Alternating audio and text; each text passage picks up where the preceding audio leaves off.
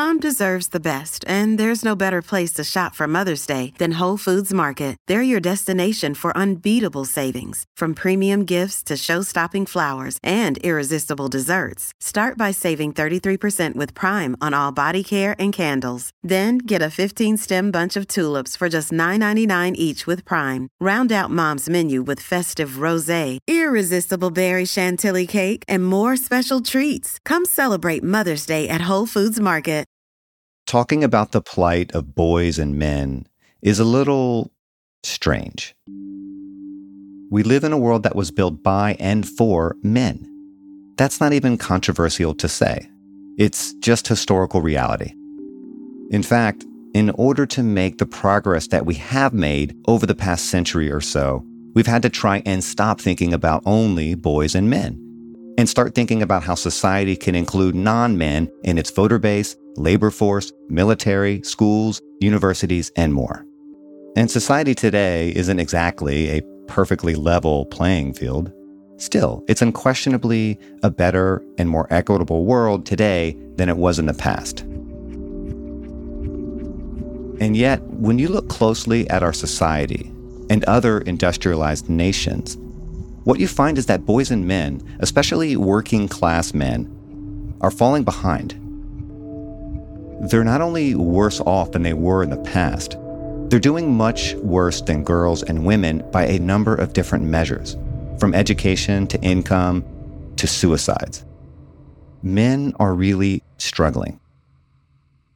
Even if some of this might be due to the consequences of finally building a more equitable society, the plight of boys and men right now is something that should worry all of us. I'm Sean Illing, and this is The Gray Area.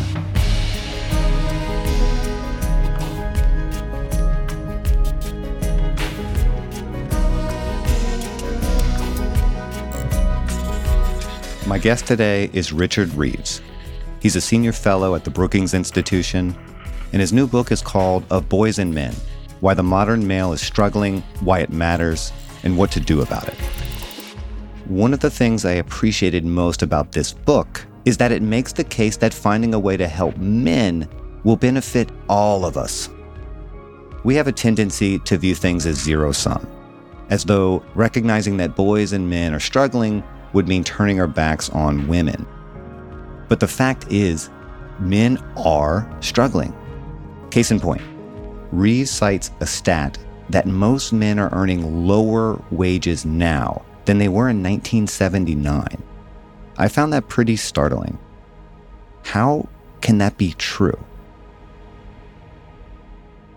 You've done lots of conversations about economic inequality, I know, but if you just look at the median, it's about a 30% rise for women and a few percentage points drop for men. And in fact, one of the reasons the gender pay gap has narrowed at the median isn't just that women have earned more, although that's the main reason, but partly because men are earning a little bit less at the median. And then, of course, slower growth lower down and much higher growth towards the top. So for women at the top, at the 90th percentile, it's more than 50% wage growth over that period. So there's been this fanning out of earnings inequality. But women at every point of the female distribution have increased their position just by more at the top, whereas for men, only the men at the top have improved their position relative to men at the top in 79.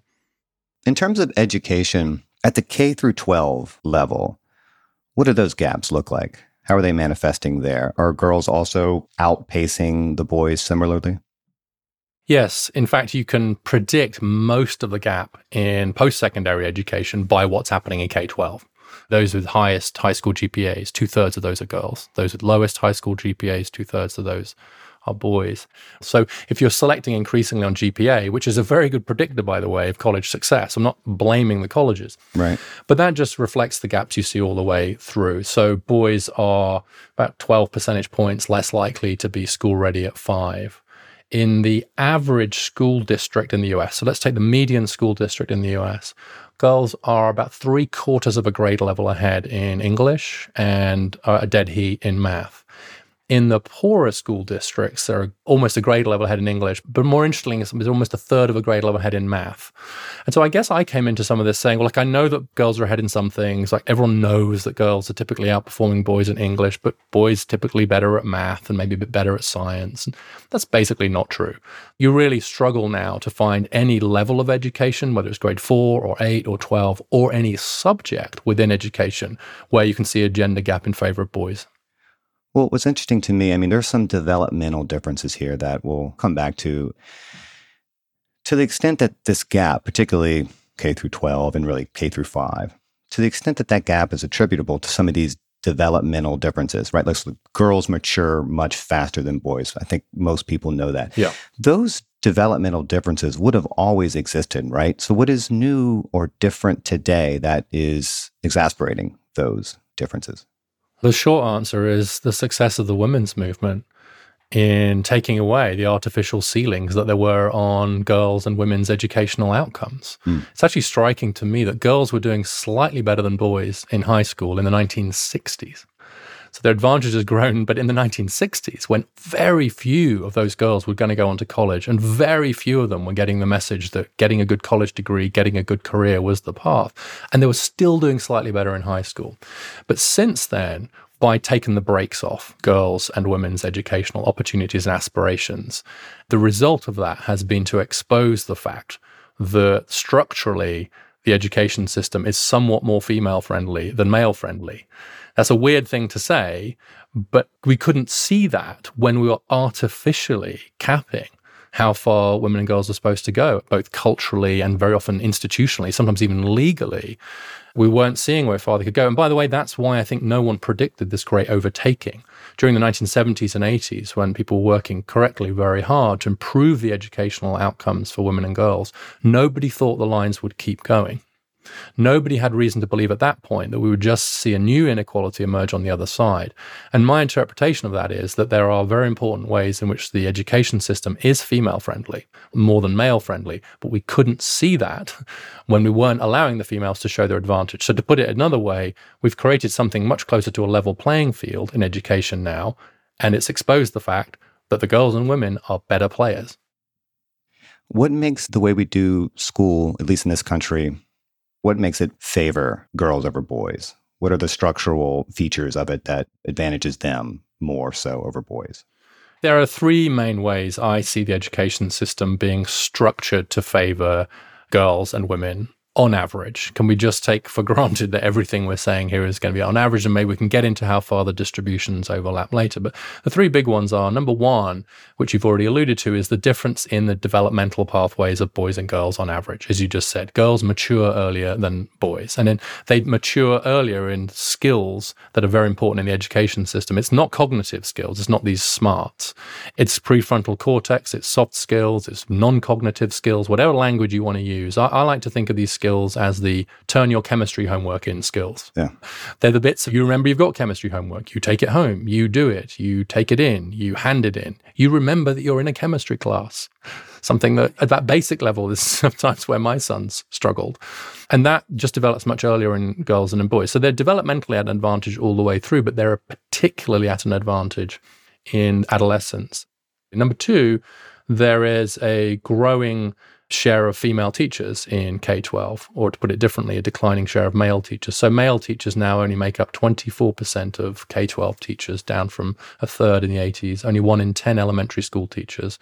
And so there is evidence that particularly in subjects where boys are typically weak, like English, having a male teacher really helps.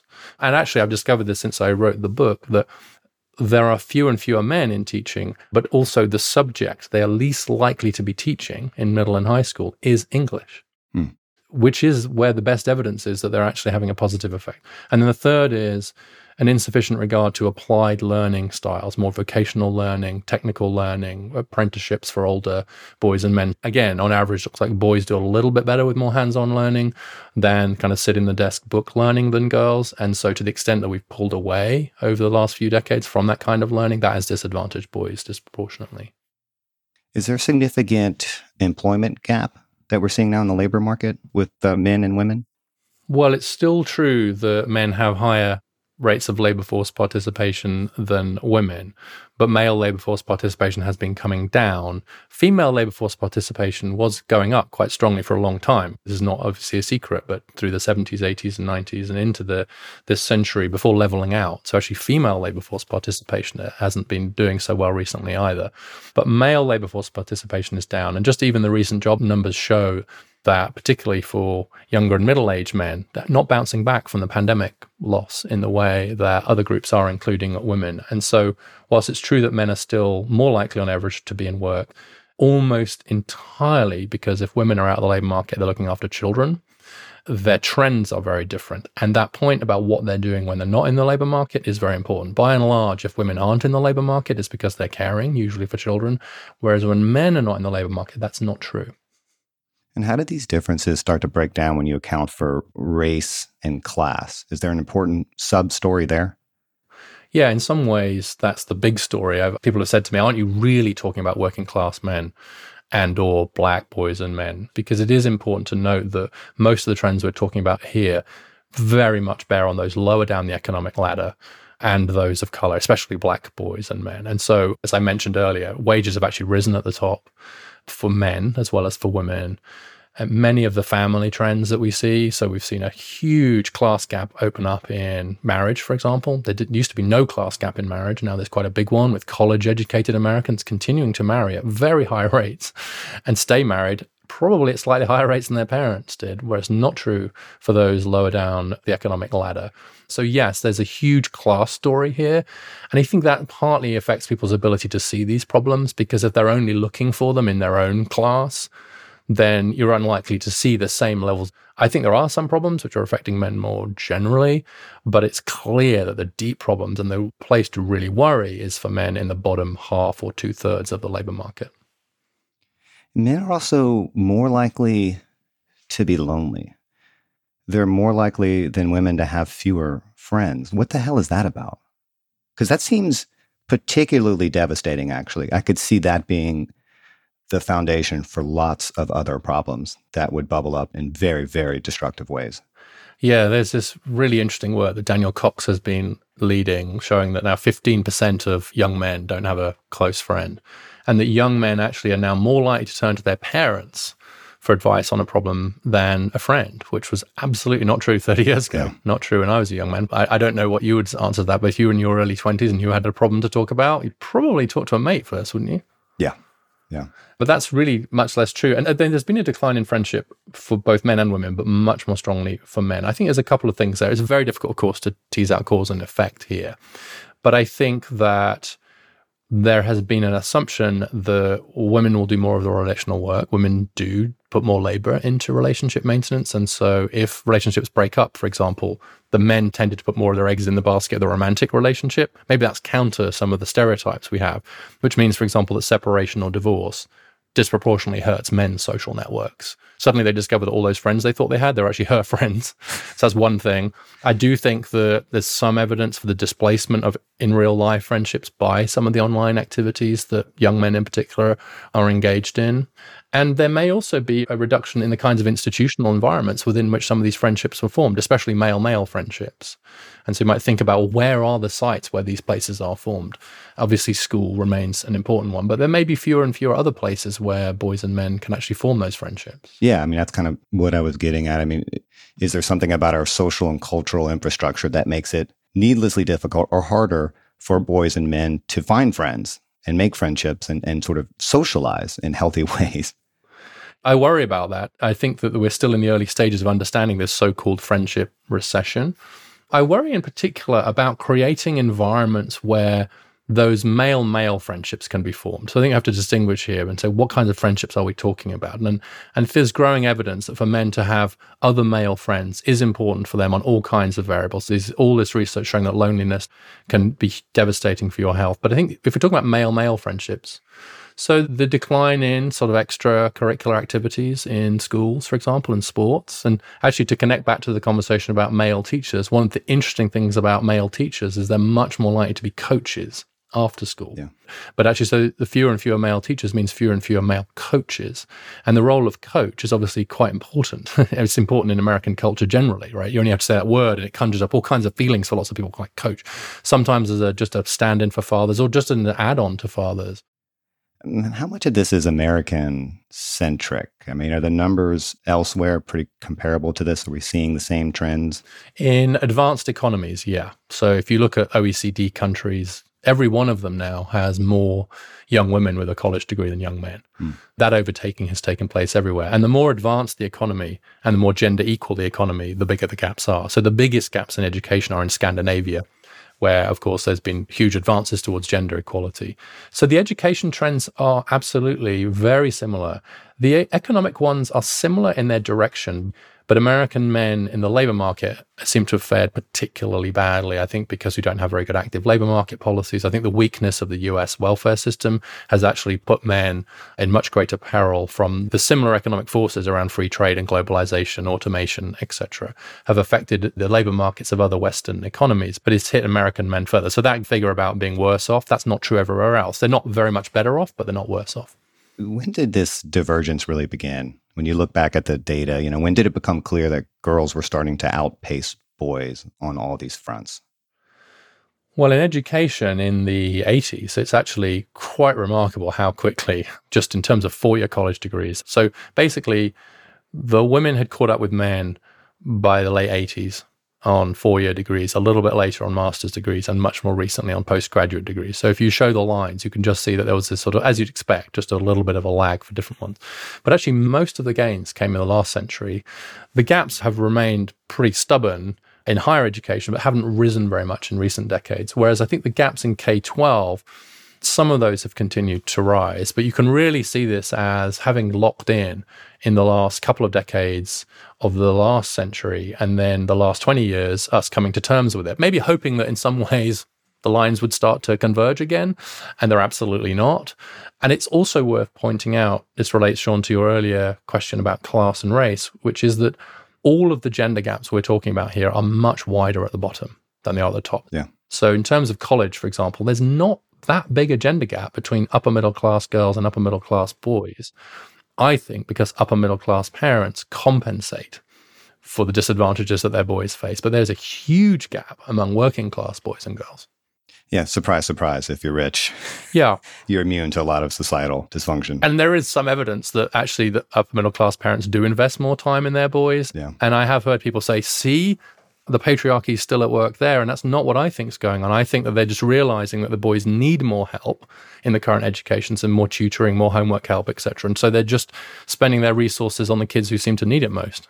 It's wild to see this kind of pendulum flip, basically in the span of a single generation. Certainly we have lived in a world very much built by and for men, and those are the structural advantages we've been working to correct, rightly, for a long time. Mm-hmm. Do you think that fact and that recent history makes it harder to communicate just how dire the situation has become for lots of men and boys? I do.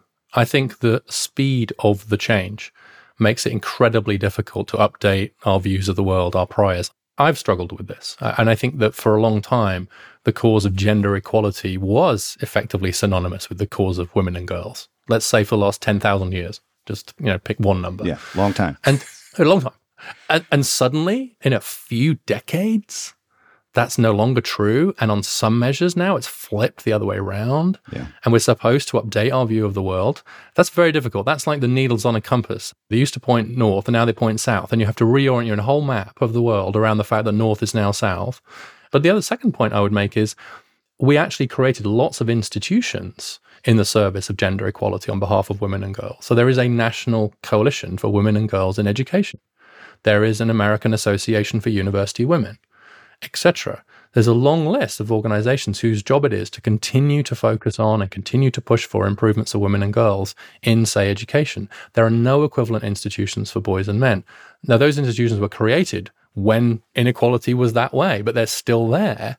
And so there's an asymmetry in our institutional architecture, which means people are quite surprised when I share these stats with them.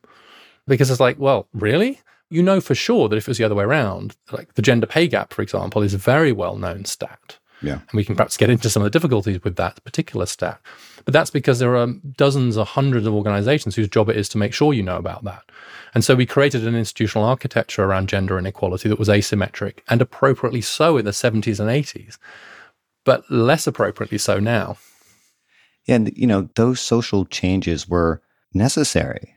They needed to happen, but massive social changes always involve unintended consequences. And it seems a lot of people were left behind and need help. And the really frustrating thing for me is that this isn't zero sum, it doesn't have to be.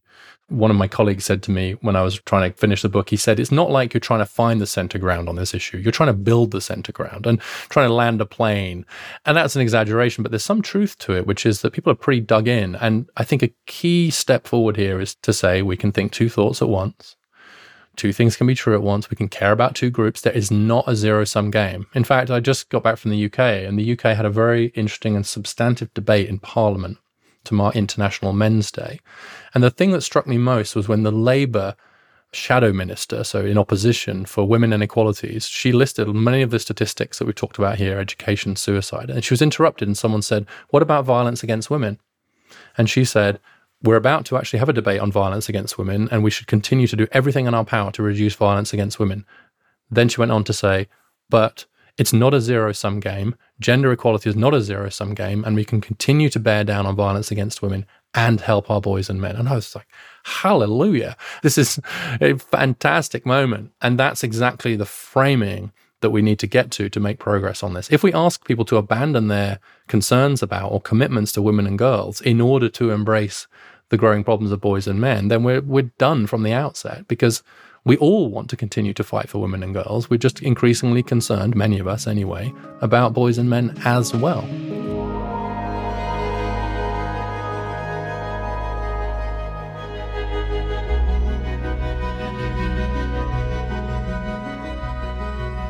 More of my conversation with Richard Reeves is coming up after a quick break.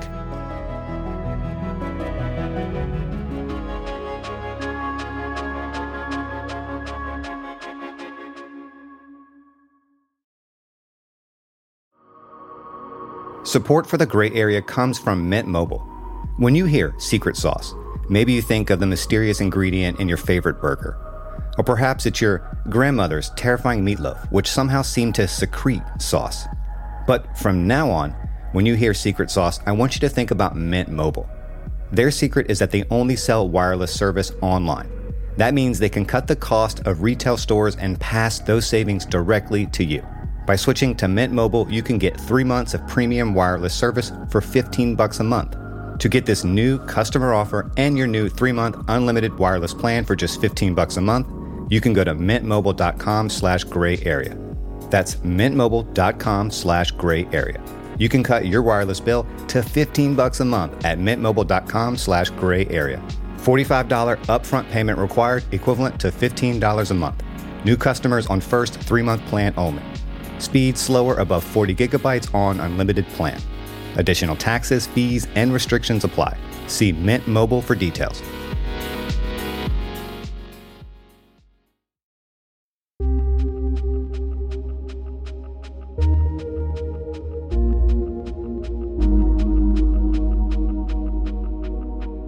Whether you're coming from the left or the right, there's reasons to want to fix this. If you're someone who's of the left, as I am, and you care about something like economic inequality, this is a huge concern. And if you're someone on the right, or at least what used to be the right, and you care about cultural disorder, this is also a massive concern. There are reasons to want to fix this, wherever you're coming from, ideologically.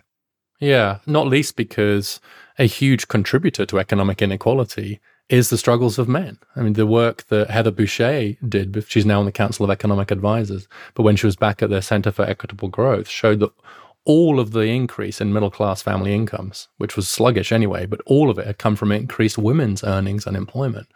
Men were actually a slight drag, if anything, on middle-income families' growth. So you don't need to persuade people, perhaps outside of the elite, that helping men and helping boys to become more successful men will be good for everybody.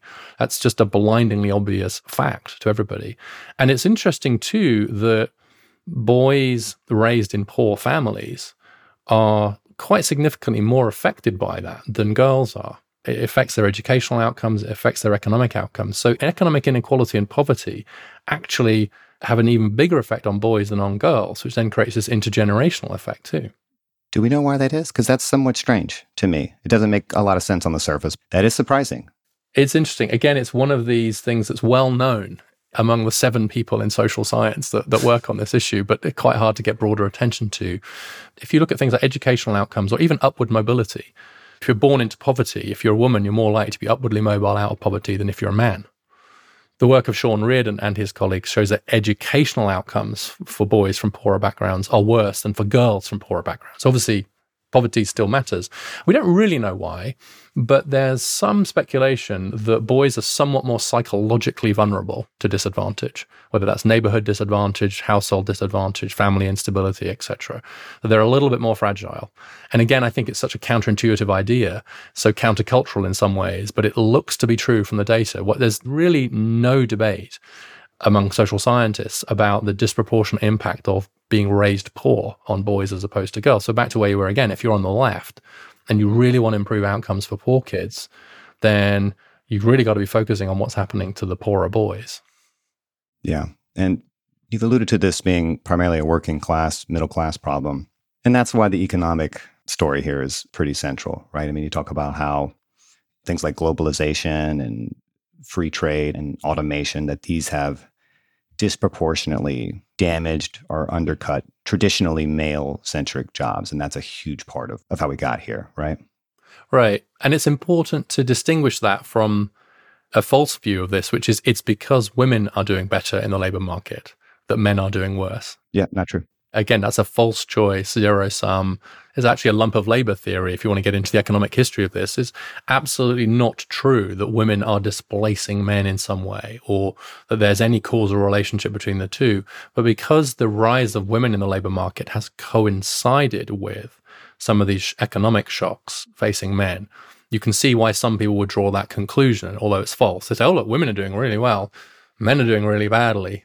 Well, B must be because of A. And that's what some conservatives play into, frankly. I think there's this kind of sense that, oh, it's because of feminism. It's because women are taking over, because of the feminization of society, blah, blah, blah. Yeah, that's not serious. And so it's not true, and it's unhelpful to this cause. Well, it's even more insidious, right? Because it just breeds more resentment without any eye towards actually improving anyone's material conditions. No solutions, just weaponizing it. What happens is that there are real problems facing many boys and men, especially working class and middle class boys and men. And if they're not attended to properly, this is, I guess, my main political argument, if responsible people and mainstream institutions don't tackle them, that does create a vacuum. And it does then allow irresponsible parties to weaponize those problems into grievances that can be quite powerful fuel for populist politics of one kind or another. But it's just, I know you had David French on a little while back, talking about this kind of anger, particularly among a lot of conservative men. It's really being stoked by a lot of these people on the right.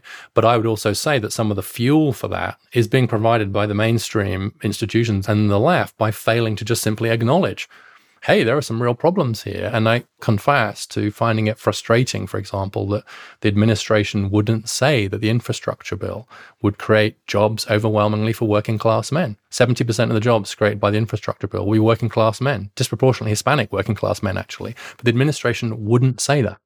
We only know that because a women's group did the analysis to criticize the infrastructure bill for saying that women would miss out on a historic investment. That just strikes me as leaving political capital on the table. And public health organizations should just say very clearly, men are at much higher risk of suicide than women. They don't say that on the front page. And that just allows other people to say, look, they don't care about you. They don't even care about men. They hate men.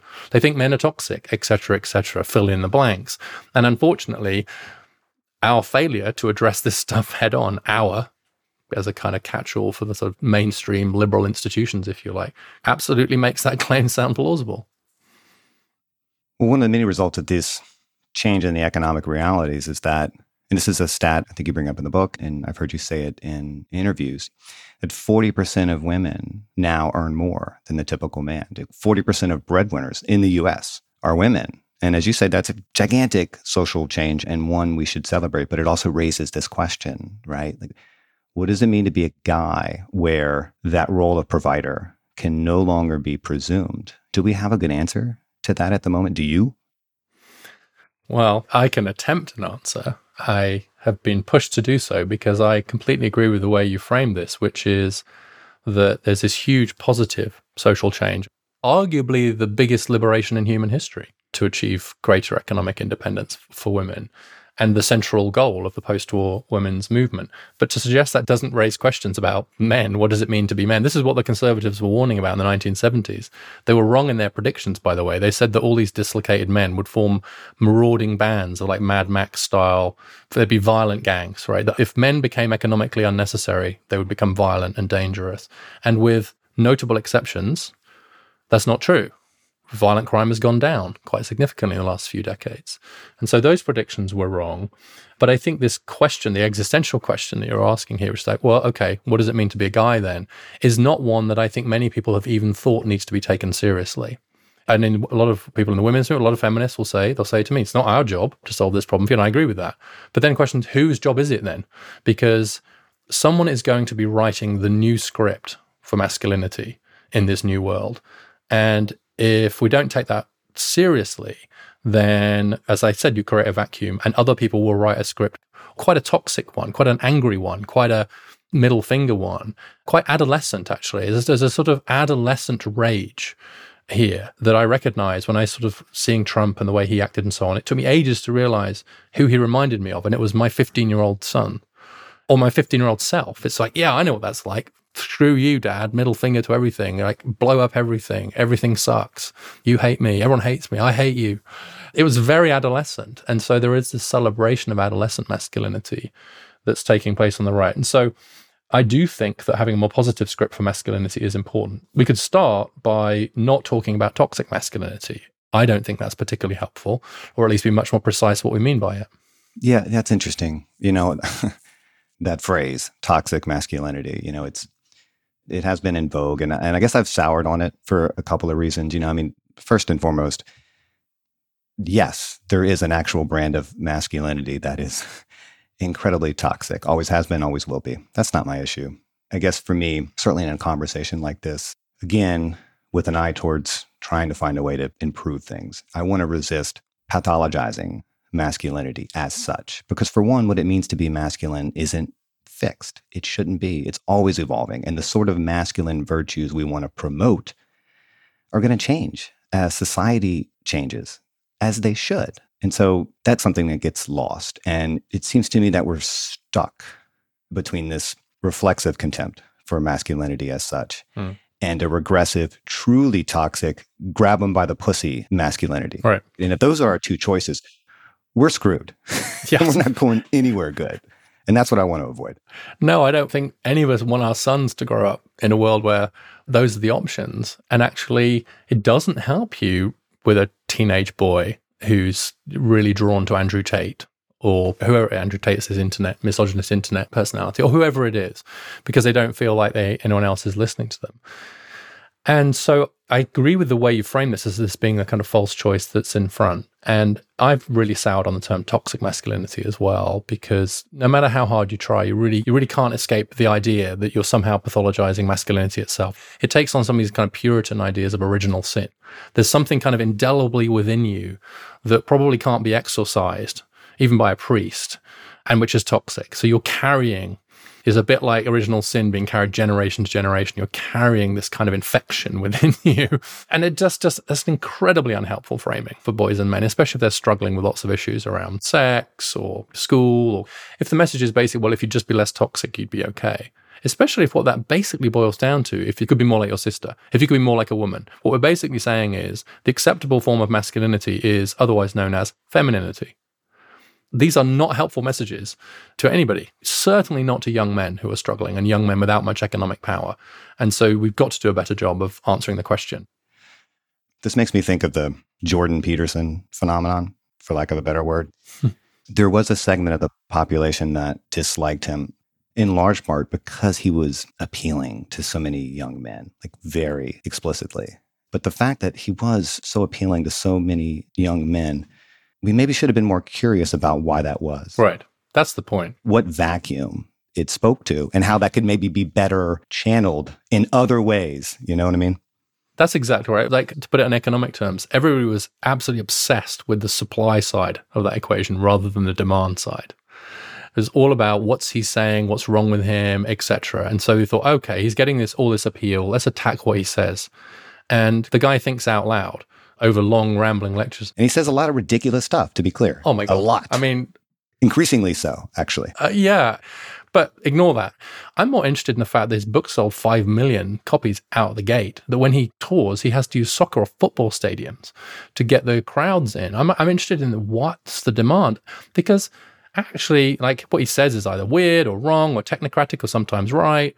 He's a gigantic listening ear to millions of young men who don't feel heard. That's literally all he does. He shows compassion, he listens, he shows empathy, and he says, I get you, I hear you. That's all he does. And then a bunch of crazy shit, right, with lobsters and stuff. But the key thing is, like, why is there this oceanic demand for someone like Peterson? And it's because we are failing as a culture to address these very deep questions that have been raised by the extraordinarily positive changes of recent years about what it means to be a successful man today. In some ways, we've gone the wrong way. I think just as we needed to be articulating a really positive vision of masculinity, this is a difficult time to be a man, we're having to renegotiate, this is tough, let's help. Instead, for understandable reasons, if anything, we've gone down the alley of kind of toxic masculinity, etc., or questioning the very idea that there is a masculinity. Just at the moment when I think we needed to be stepping forward towards this task, we've stepped away. Enter Jordan Peterson. I've always felt, and I felt increasingly so, that our society, and I'm speaking of America, that's where I live, that's what I know, that our society is failing parents much more than parents are failing their children. And I know there are probably lots of environmental factors that might disproportionately impact boys more for various reasons, like digital technology and video games. You know, they seem to present more problems for boys than girls. When I come down on a lot of this is that, to me, the lack of community is at the core of so many of these problems. These are not individual failures. They're social failures. And if we can't see that, there's no chance of fixing anything. You know, I mean, I can only speak for myself, but, you know, when I was a young boy, you know, the lack of a tribe, the lack of a non-family, non-parent adult male in my life was pretty devastating and not good for me, you know, and only in retrospect did I realize how much I needed that, because I was a problem kid and overreactive and had all kinds of behavioral issues. And only later did I realize how much I needed that and what price I paid for the lack of it. You know, and I was a pretty middle class kid growing up in southern Mississippi. So certainly that's not an unusual story. No. Oh, well, thank you for sharing that. And I do think recognizing the importance of just how someone models how to be, right? The old saying is that people believe their eyes, not their ears. And I think that's doubly true of kids, right? You're at the beginning of the parenting journey. I'm more towards the end of it. But I can tell you that actually what you say to your kids about how to be in the world compared to how they see you being in the world is incomparable, right? I think about my own upbringing and how I think my sense of how to be in the world, and including how to be a father actually, just came from just the daily watching of how this is how to be in the world, not from them sitting down and saying, here are the character virtues we're going to learn today, or like sticky things on our kids' schools that always have these virtue of the day things, right? Generosity or honesty, and fine. But you know how kids learn to be generous and honest and committed and faithful is by watching you do all those things and saying, oh, okay, that's how you are in the world. And there are enough differences between men and women for it to be important to talk about male role models. And that's why I really resist it when people say, oh, you have to be careful talking about the importance of fathers. What about same-sex couples? Well, I got to tell you, the female same-sex couples I know with kids, and they're much more likely to have kids than male same-sex couples, much more. They are usually being very intentional about uncles, godfathers, etc., and making sure that there are those men in their kids' lives, right? So I see that as a very important data point, which is that they're not saying, how dare you say that my kids need a father? They might not say no father, but actually if you said, do they want positive male role models? All the lesbian couples I know are like, hell yeah. It's community. Everyone needs community. You know, we're talking about toxic masculinity. Well, yeah, you know, if you go online and peruse, you know, 4chan and Reddit, It is toxic as hell. You know, guys like Elliot Rodger in incels shooting up street corners because they're mired in their own repressed, mangled self-esteem and whatever. I mean, that's a case study for a psychologist, you know? Yeah.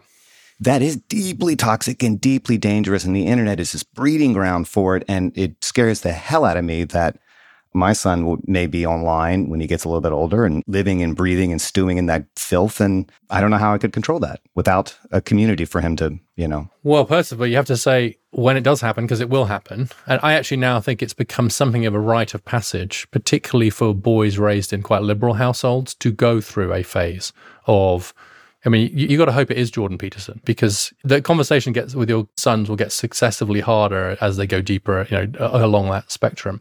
But the first thing is we don't freak out. Well, like, that's interesting. So, you know, my kids were interested in Jordan Peterson. We bought the book. We discussed it. The 12 Rules for Life. I kept underlining the bit where it said, make your bed in the morning. Keep your room tidy. That's no effect whatsoever, I'm sorry to say. And we kept talking about it, and they grow out of it. I mean, my basic view is it's something about this that appeals particularly to boys or young men who are still figuring this stuff out. And then they kind of grow out of it. They start to see, yeah, there's some stuff about Peterson that's right, but mostly he's batshit crazy. They learn that. But they have to learn it in a way that doesn't immediately go, oh, how dare you read that? That's toxic. You know, I'm not having Jordan Peterson in my house. How dare you watch that stuff on YouTube? You got to lean into it and say, okay, that's interesting. Why are you interested in that? What positive messages are you getting out of that? And I also do think it's important to not conflate the problems that the broad swath of men we've been talking about, having millions of men, with the acting out of dangerous incels. I in no way, of course, want to minimize those. I think that should be taken for granted. And you can see this sort of trend. The Pied Piper of the algorithm can kind of pull you deeper into the darker bits of what's called the manosphere online. But again, violent crime rates have dropped. Yeah. The typical man today is much less violent than the typical man was even 30 years ago. Even since 1990, violent crime rates have gone down. And I got to tell you, my experience at school, compared to my kids' experience at school, you know, the amount of physical danger that my boys have been in, the number of physical fights that my boys have been in, basically zero. That was not true for me. Now, I'm not saying the class situations were a little bit different, the backgrounds are different, but my God, the world was so much more violent when I was growing up than it is now. So that's an extraordinary achievement. Yeah, it's a gigantic cultural project, and who knows where to even start with that. But I mean, you know, you talk about the need to reinvent fatherhood, right, which is almost tantamount to reinventing or reassessing what it means to be a successful, purposeful man in this culture. Again, because of these economic realities, we're living in a world now where moms and dads both work. That is my house, right? That's as most houses now. That's most houses, right? Yeah. That's a good thing. But our society and our labor market and our social institutions have not really adapted to a world like that. And I don't know if we have this idea of a good dad, a successful dad is the breadwinner who comes home and, you know, is a dinner on the table. Like that shit has to go. It's over. It's dead. Yes. That's the image people have in their heads. They're not going to meet it. They probably shouldn't anyway. But when they don't, if that's what they're holding on to, it's going to produce a lot of discontent and resentment. And that's bad for everyone. That's the problem. I think if so much male identity does go into that one narrowly described role, it's understandable that if you don't meet that role, you'll then see that you've failed. And interestingly, it's not just men who hold themselves. There are a lot of women too, especially among kind of in lower income communities. Catherine Eden's work is very good on this, where women will talk, lower income will talk about, I don't need another mouth to feed. Right? They actually talk about men that way, literally an inversion of their kind of historic role. And so I do agree that kind of expanding this role of what it means to be a father. Meanwhile, of course, American fathers are just doing it. Massive increase in the amount of time that fathers spend with their children. Huge increase in time post-divorce. A third of the time now is with fathers after divorce. Almost no sole custody. So the divorce laws have really changed. Unmarried fathers, by the way, very differently treated by the legal system. That's a huge problem that we haven't updated our family law to meet the fact that most children to non-college educated parents are born outside marriage. So that is a huge problem. But this fatherhood issue gets so entwined with kind of marriage on the right and these kind of political difficulties on the left. And what I think we need to be saying is that fatherhood matters, period. Like, in fact, if you're not a breadwinner, it's probably even more important that you're an involved father, because first of all, that will allow mum to do more of the earnings, so you can do more of the caring. And because that probably means your family's lower income. And guess what? Boys in lower income families really struggle. So to the extent that you're not meeting the traditional model of what it means to be a successful. It's even more important that you meet the new role, which is more hands-on, more direct. So my model of fatherhood is one that's much more direct, about the direct relationship between the father and the kids, not one that's mediated through the mum. And that doesn't mean you can't be together. You can actually be in a marriage or in a relationship. But what you don't want to do is have a situation where the relationship between fathers and children remains conditional on the relationship between fathers and mothers. It has to exist separately and independently. And that's, of course, where a lot of social conservatives will take issue with the way I frame that, because they will say, no, it has to be through marriage, etc. My view is that that ship sailed, and we need a new model of fatherhood that's compatible with women's economic independence.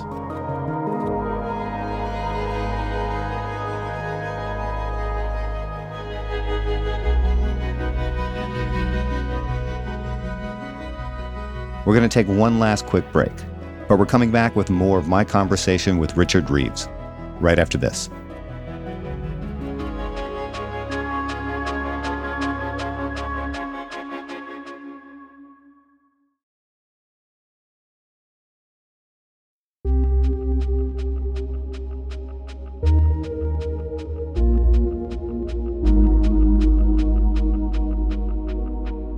This is probably a good segue to some of the things we can actually do policy-wise. And you have some good ideas here. I mean, one of them is equal leave. Paid leave. Family leave, paternity leave for dads. This is an example of the labor market not adapting to reflect overall where both parents work. I mean, I was, shout out to my employer, Vox. My wife worked for a company that did not offer much maternity leave. She was back to work in 3 weeks. Wow. And I had months. I had several months to be home and care for my son when he was an infant. And I took every day of it. And I stayed home and I cared for him and changed the diapers and heated up the bottles and all that. And it was incredibly satisfying. I felt incredibly fulfilled as a dad and a man for taking care of my son. And the idea that that is taken away from so many dads is a tragedy. Yeah. And it's bad for the kids. It's bad for the moms. It's bad for everyone. Yeah, I completely agree. An anecdote on this is that a friend of mine who's a really conservative, big Trump supporter, also stay-at-home dad. Used to work in financial services. His wife was doing better. They took the decision that he should be at home for a while. And I remember him saying to me, he said, I keep a really good house and I'm raising these kids really well. I know when their play dates are. I know when their dentist appointment is. I got dinner on the table. And he just took such huge pride in his competence as a dad. He's a very masculine guy. He's in the gym all the time. But there was no conflict in his mind between being a gym-going, Trump-supporting, stay-at-home dad. And I thought, hallelujah. Because that's exactly the kind of model that we need, which is like, you can be you and you can do it your own way. But I also agree with you that it's one of the reasons why I call for equal paid leave. And in a fit of optimistic fervor, I suggested 6 months for both mothers and fathers, which of course probably betrays my European background, that I even put that on the table in a country where there's no federal paid leave at all. But it is striking to me that we've had this massive family change. As you just said, like most couples now both work, and very little change in the labor market. And while we're always being promised this idea of family-friendly employment, actually what I think most of what policy's been aimed at creating is employment-friendly families. Let's have breakfast clubs and after-school clubs so that your kids can be in schools for 12 hours while you work the standard workday that was designed for men with a wife at home. Yeah. And so I find it extraordinary that our labor market has changed so little in the most recent decades, and that there's been such a failure, collective failure on the part of public policy to actually help parents, as you said, to be parents, and especially for fathers to be fathers as well as mothers to be mothers. It's a huge political failure, and to the extent we're still clinging to models of masculinity that are incompatible with, say, that guy staying home as a dad and raising his kids, to the extent we're still holding on to models of masculinity that forbid that, that actually is toxic and it should be blasted off into space, never to be seen or recovered. Yeah. I mean, another idea you have, which, boy, this is coming at the right time for me, and I really think you're onto something here. My wife and I were considering doing this before I even encountered this. But I feel better about it now, and that is this idea of starting boys in school a year later than girls. Do you want to say why you think that's a good idea? Yeah, it's because we decide to put kids into school at a certain age based on an assessment of their development at that age and what their development's going to be at later ages. And as we discussed earlier, there's a huge gap between boys and girls in terms of their developmental age. There's a big gap at 5. There's an even bigger gap at 15. And so the relationship between chronological age and developmental age is not the same for boys and girls. So by starting boys in school a year later than girls, and there's a number of ways you could do that. You could start girls a year earlier, start boys a year later. You could hold them back at various points. But I like the idea of just by default, actually just putting the boys in a year later.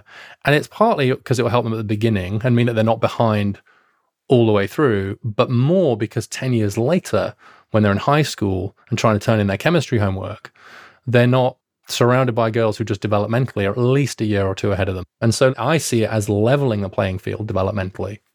And what's awfully revealing is that, as you point out, a lot of elites are already doing this. Yeah. In fact, I did some reporting on this subsequently in a piece in The Atlantic. And a very prestigious East Coast private school, which people who in this world will have heard of, but I can't name, they did give me the data for their graduating seniors, and 30% of their graduating senior boys were old for their year. In other words, they shouldn't have been in that year, and it was about 6% of the girls. And it's kind of well known in elite circles that there are 2 cutoff dates, and especially for summer-born boys. Is your boy summer-born or? Yes, he's a summer baby. So he's born Father's Day, 2019. Oh, yeah. So he's born in June. One of my kids was born on Father's Day too. We have that in common. Oh, it's fantastic. Isn't that a nice thing, by the way? Yeah. It's sort of a random, but not. It's kind of magical, even though it's sort of random. Made the day even more magical. Yeah. Yeah. I guess I'll just say this conversation is fraught with landmines, and I get that. But ultimately, however you feel about any of these issues, everyone has an interest in a society with fewer angry, disordered, rudderless men who are better, more present fathers, men who are not falling into nihilistic political movements, men who have a role to play and find meaning in it. These are just categorically awesome social goods that benefit everyone, and we should all want them. Yeah, and I would just add, men who are healthier, living longer, not killing themselves. Of course, suicide rates have gone up, and they are still between 3 and 4 times higher among men than among women, and especially white working class men who are the highest risk of suicide, taking their own lives. And I looked at a study that Fiona Shand and her colleagues did, published in the BMJ, which I cite in the book, and they did a very nice study where they were able to find the last words that men had used to describe themselves before committing suicide. And the 2 most commonly used words were worthless and useless. And it seems to me that we do have a responsibility to create a society where everyone, including men who are struggling in many ways, feel that they have worth and to feel that we have use of them. And failing to provide that through our communities, through our institutions, including families, schools, etc., to send this message of worth and usefulness. It shouldn't be surprising that we see so many men taking their own lives. They account for most opioid deaths, most deaths of despair generally. And so just as a kind of a leading indicator, so I think speaks to a broader challenge for us, which is to make sure that we're creating a society where we can all flourish. That was, to me, the animating goal of the women's movement at its best, which is to create a society where, regardless of your gender, regardless of your sex, your background, you can flourish. And we just have a lot of men and boys now who are not flourishing, and a lot of parents who are worried about them, people worried about their sons, their brothers, their husbands, their uncles. That's the challenge we face. And I'm really worried that unless we treat it this way, in a policy-oriented way, we'll see some of these problems fester. And that won't be good for anybody, as you suggest. Again, this is a hard conversation, and I appreciate your willingness to have it with me. So again, the book is called Of Boys and Men. Richard Reeves, thanks for being here. Well, thank you for your thoughtful questions, Sean, as always.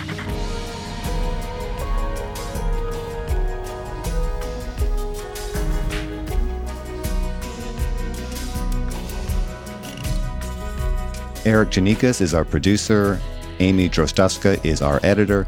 Patrick Boyd engineered this episode. Alex Overington wrote our theme music. And A.M. Hall is the boss. This was a pretty hard conversation. I had this conversation with an eye towards trying to focus on what might help, trying to focus on what's productive as opposed to digging in or looking for spaces of disagreement. In other words, what I tried to do here was meet Reeves where he is. Let us know what you think, as always. Drop us a line at thegrayarea@vox.com. And if you appreciated this episode, please share it with your friends. New episodes drop on Mondays and Thursdays. Listen and subscribe.